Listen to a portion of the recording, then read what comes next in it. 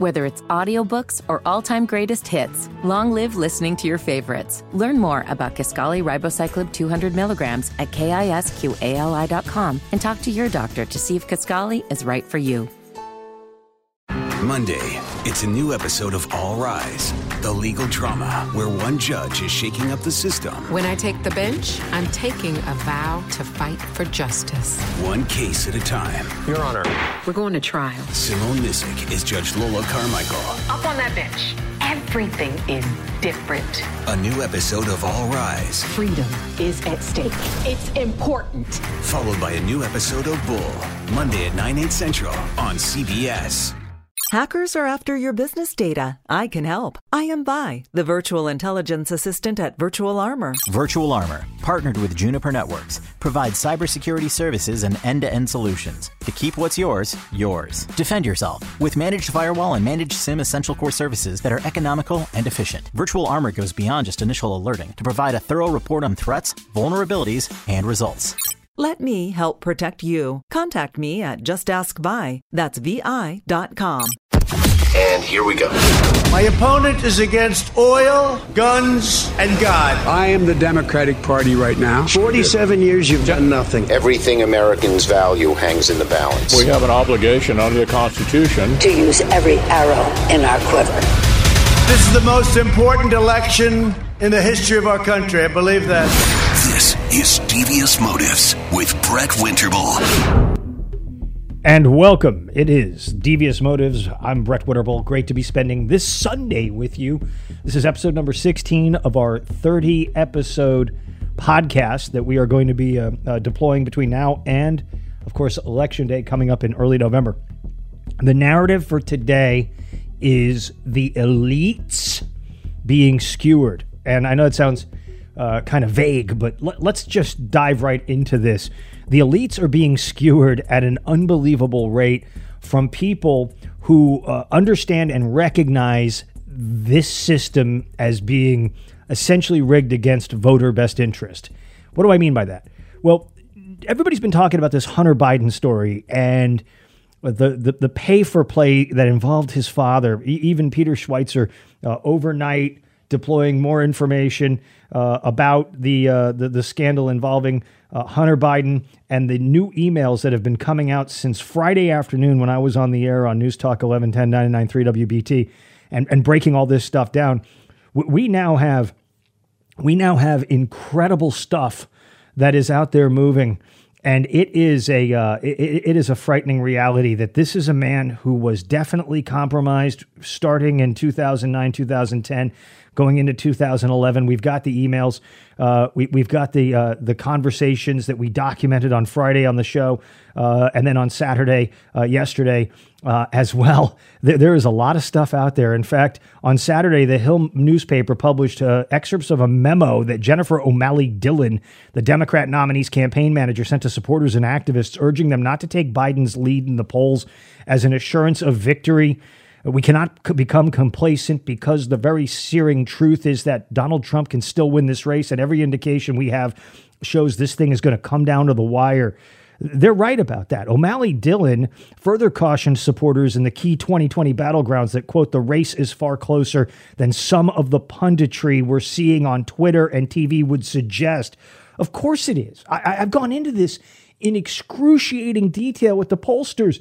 If it is within 4 or 5 points, and the national poll doesn't matter, there is no national poll. There's a national day of voting, but there's no national poll out there that's going to matter. What you see when it's within 3, 4, 5 points is it's a toss-up. It's a toss-up. O'Malley Dillon says, while we see robust leads at the national level in the states we're counting on to carry us to victory, like Arizona and North Carolina, we're only up by 3 points. We know that even the best polling can be wrong and that variables like turnout mean that in a number of critical states we're functionally tied. We need to campaign like we're trailing.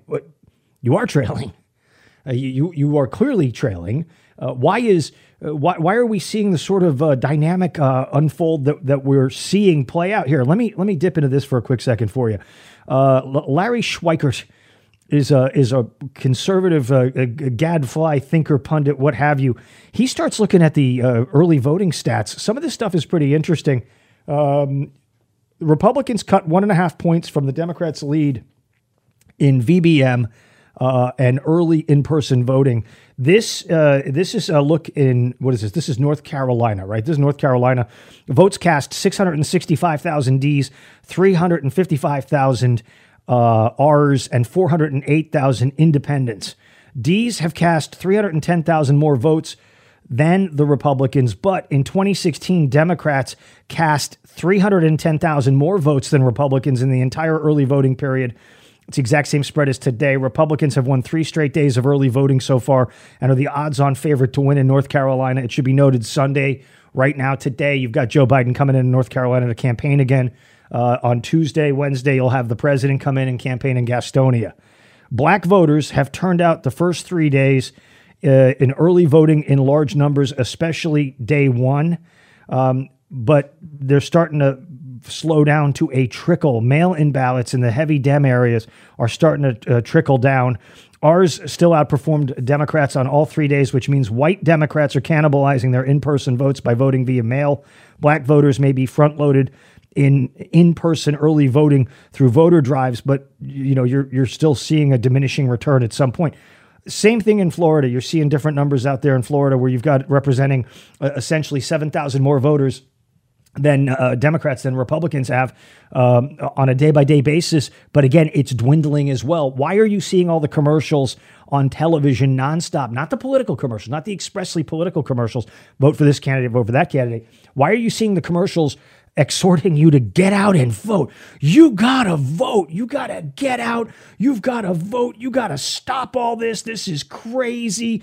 You've gotta do everything you can to shut this down and to vote. People are voting. They're voting, but they may not be voting for Biden. Facts.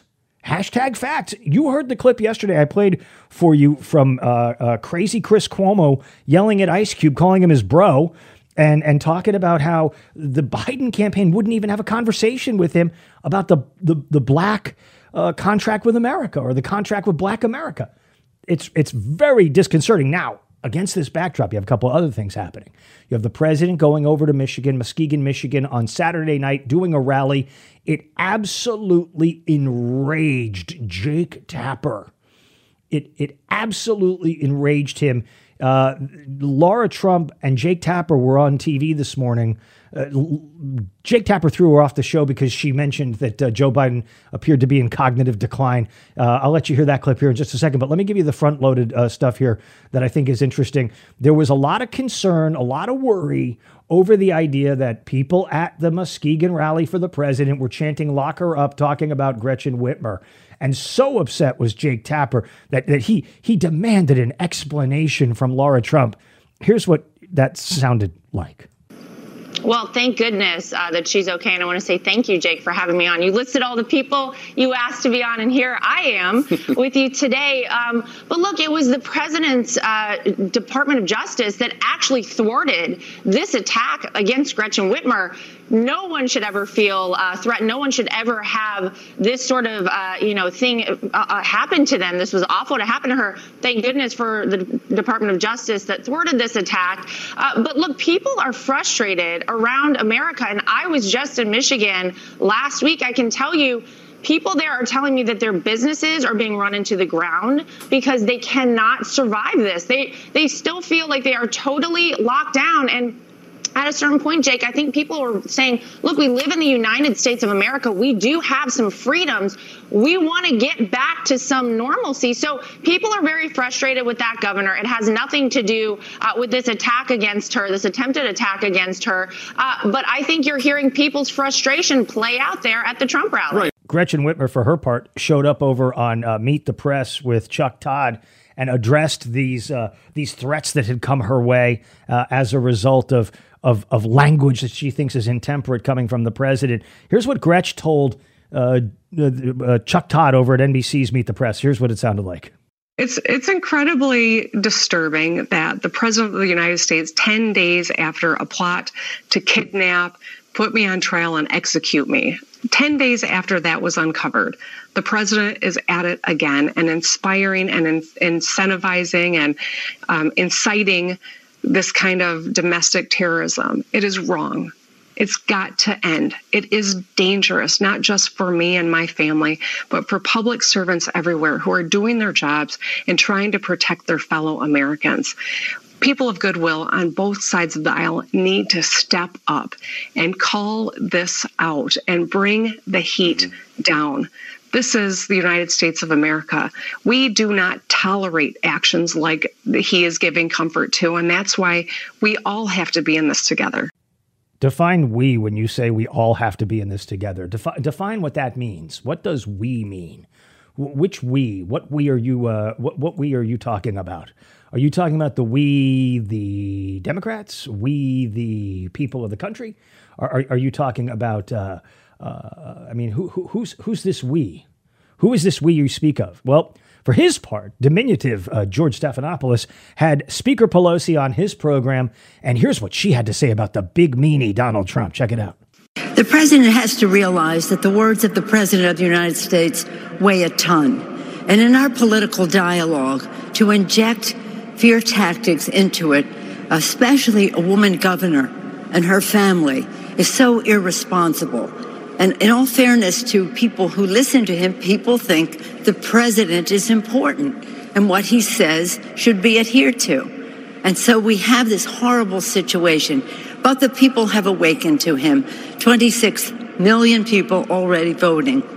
The biggest antidote to his poison is the vote. And herein lies the rub from the Empress of ice cream. You're going to see this. You're going to see this, and you're going to hear this repeatedly from these yo-yos in Washington, D.C., okay? 26 million have voted. I mean, I laugh every single day. I check the count, right? And every single day they go, 127 million people voted yesterday. 690 million people voted last week. I mean, it's just go with these numbers, right? Do you understand that Speaker Pelosi, these people are not smart. They're not smart. And I'm talking about the politicians, the political class broadly, okay? They're not smart. So 26 million people voted yesterday, or have voted so far. They all went for Biden? They all went for Biden, Speaker Pelosi? I know for a fact at least two people that I know personally went and voted, and they didn't vote for Joe Biden. The fact is, they're going to count every early vote as it's a vote for Biden. You heard that last week with Amy Coney Barrett, right? Well, I mean, the people are voting now. They're voting as we speak. The people are voting. We can't ignore the people who are voting. Yeah, but a lot of those people are voting for Trump and wanted Amy Coney Barrett to be put on the bench. No, that's impossible, Brett. The early voters are only going for Joe Biden and Kamala Harris because they're so enthusiastic and excited. That's what's going on here. Now, I want to tell you a little anecdotal story here very quickly. I do not disclose where I live, but somehow the state of California knows where I currently live. The only way I can divine that knowledge is I had to, when I registered my vehicle in the state, I had to send proof that I had left the state of California with my vehicle and send it to the DMV. Well, what shows up on Saturday at my house? What do you think showed up on Saturday at my house? I don't live in California, haven't lived in California since February. What showed up at my house was a ballot to vote in California. I have it. I'd post it. I might black it out. I might black out my address so you guys can see. I got a ballot from California, a mail-in ballot forwarded to me out of state from California. Isn't that something? I'm registered to vote in my state here, but California's got, so I could, I mean, if I was a dishonest, bad person, I could go out and commit voter fraud, right? But there's no voter fraud. Wait. Shh, there's no voter fraud. The voter fraud is fiction. Sure it is. Just like the big wave of people all voting for Biden is fiction. It's all fiction. It's all fictitious. Now, I promised you I would mention what it was that happened between Lara Trump and, of course, Jake Tapper, who is really, I mean, he's clearly in ethical decline. He got upset when Lara Trump talked about the Biden's cognitive issues. And he says, that's impossible. There's no cognitive issue there. He's totally fine. You're just a hate monger. Let me set it up this way. This is really fascinating. Jake Tapper started the segment by playing a clip from Lara Trump at an event earlier this year talking about the fact that Joe Biden has difficulty communicating. He stammers a lot. He doesn't make clear statements. He gets confused. He gets lost in the sauce. And he plays that clip of Lara Trump at a women's voter forum talking about that. And we've all seen it. He's gafftastic, right?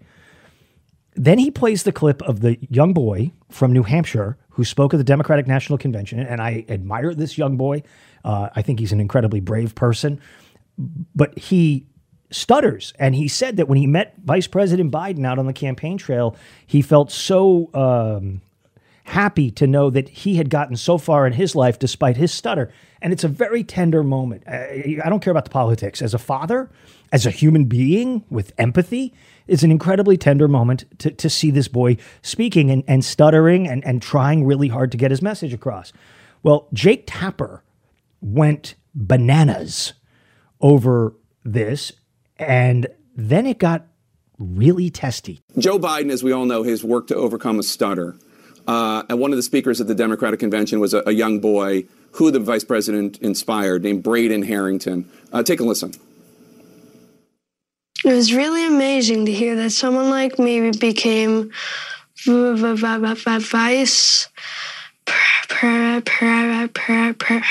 president. Braden Harrington, a very brave young boy. You made this comment earlier in the campaign about Joe Biden. Let's take a listen to that. Every time he comes on stage or they turn to him, I'm like, Joe, can you get it out? Let's get the words out, Joe. You kind of feel bad for him. How do you think it makes little kids with stutters feel when they see you make a comment like that?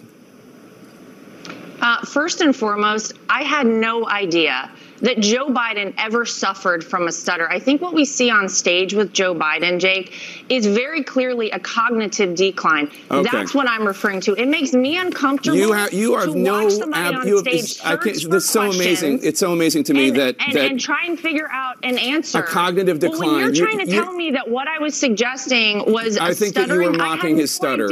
Yeah, I think you were mocking his stutter, and I think you have absolutely no standing to diagnose somebody's cognitive decline. I would think that somebody in the Trump family would be more sensitive to people who do not have medical licenses diagnosing politicians from afar. Plenty of people have diagnosed your father from afar, and I'm sure it offends you. Your father-in-law from afar. I'm sure it offends you. You don't have any standing to say. I'm not diagnosing him. What I'm saying, Jake, you just talked about a cognitive decline. That Joe Biden I have one last question for you, Laura. You can't times on stage, and it's very concerning to a lot of people that this could be the leader of the free world. Okay, that is all I'm saying. I genuinely feel sorry for Joe Biden. I appreciate it. I'm sure it was from a place of concern. We all believe that. Lara Trump, thank you so much. Go back to the beginning of this episode of This Devious Motives and hear what I said about the elites are being afflicted. They're being afflicted, and they're now conflicted. Straight ahead, I'm going to let you hear what Steve Bannon had to say about the hard drive.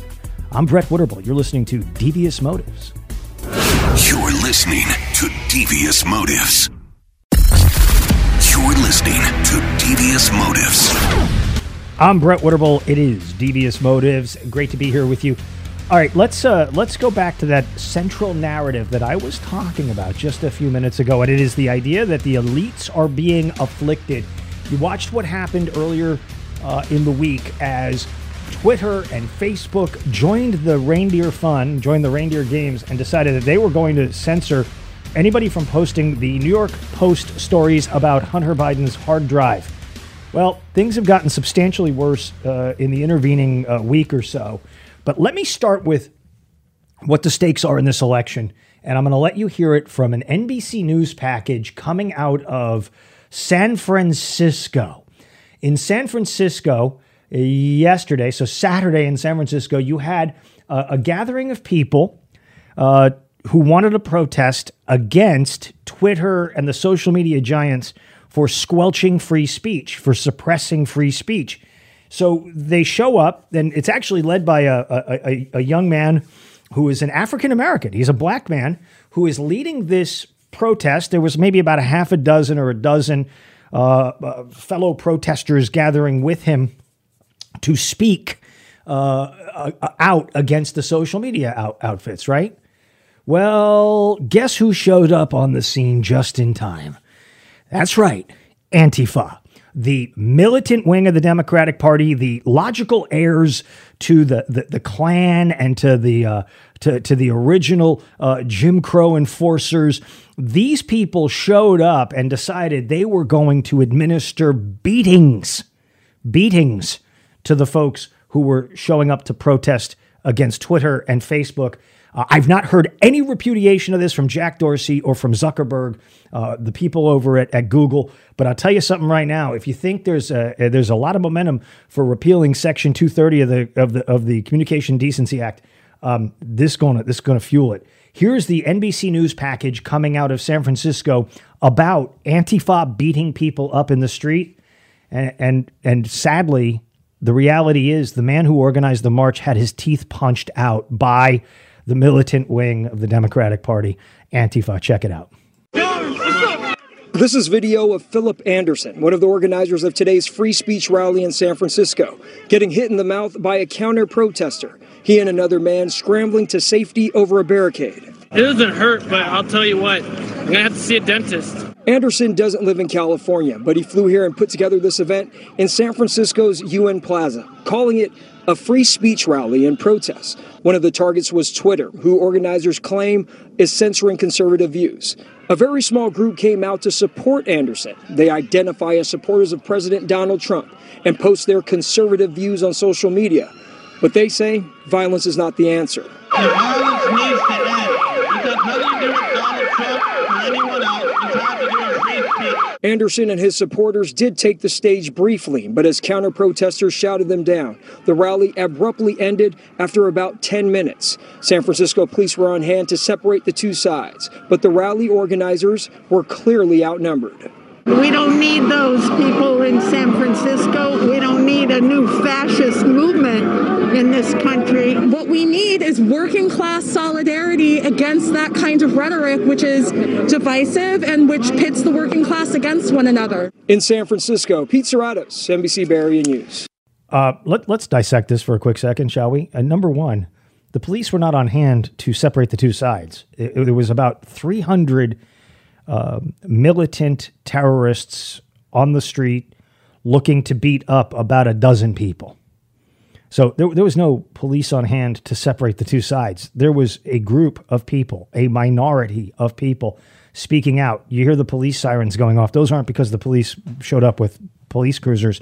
That's what the Antifa people do when they don't want to hear your message. When they don't want to hear your message, they turn on their sirens and they make a racket and they make a lot of noise. Now, that man, Philip Anderson, who was punched in the face, it clearly was punched in the face, not just with a fist. I'm guessing that your militant wing of the Biden campaign there was probably using brass knuckles. It's what it looked like to me, because he literally had about 6 of his teeth knocked out of his mouth, and it's very alarming because.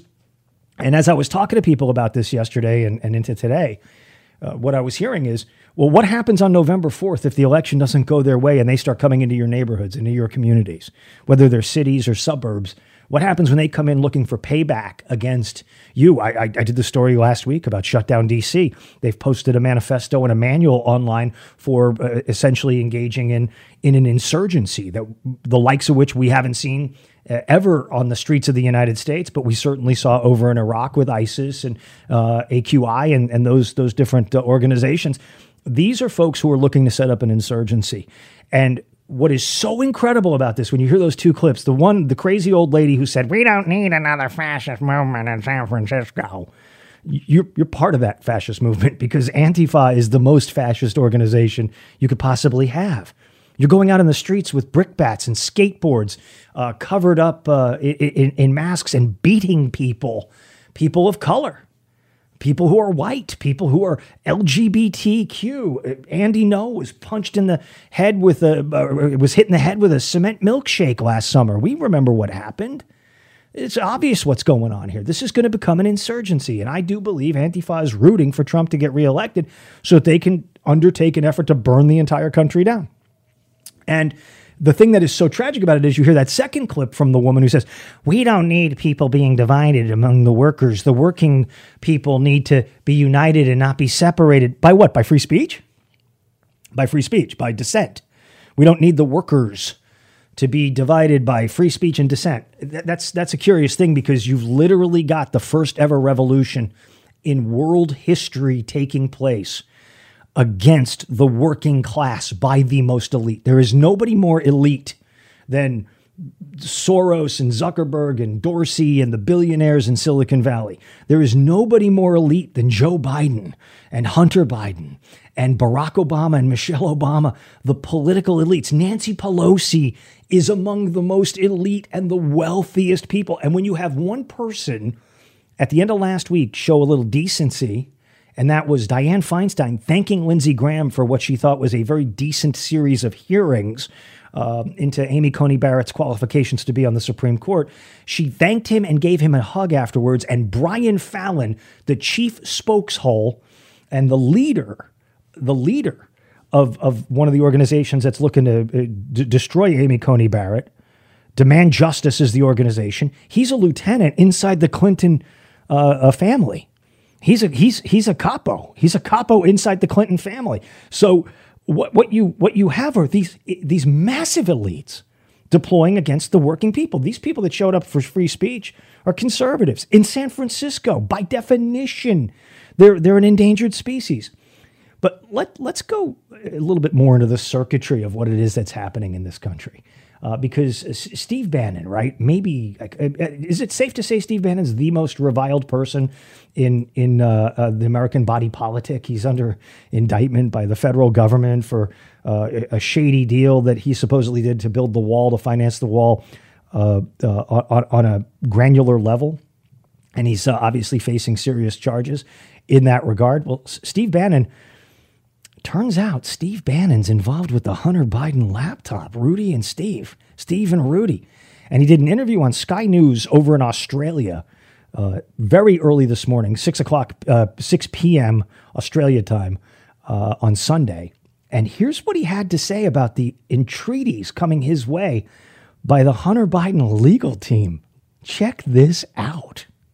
He actually, in a panic, called because Hunter, when he dropped it off, was drunk. There's like 2 or 3 of these shops in Wilmington. They called around and he figured out it might be this guy. He called him, and when the guy says, hey, I kind of don't remember, I'm going back to my shop, he sent a couple of emails in panic saying, I got to get my hands on this right away.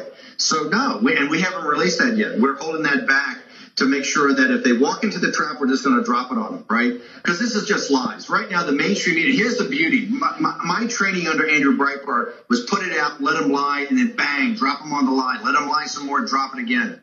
What you're seeing is a full meltdown by the American elite trying to spin the Russia narrative. Look, Russia's a sideshow to a sideshow. Later on in the morning, Steve Bannon was doing his War Room Pandemic show. And he opined about the practical implications of what's coming out regarding Joe Biden and Hunter Biden. Remember the Peter Schweizer stuff. I call him Schweikert, Larry Schweikert. But Peter Schweitzer has more of these emails, more information coming out. Bannon's aware of what it is. And these are emails coming out from a guy named Cooney who has nothing to do with this Hunter Biden hard drive laptop thing. Nothing to do with that in any way, shape, or form.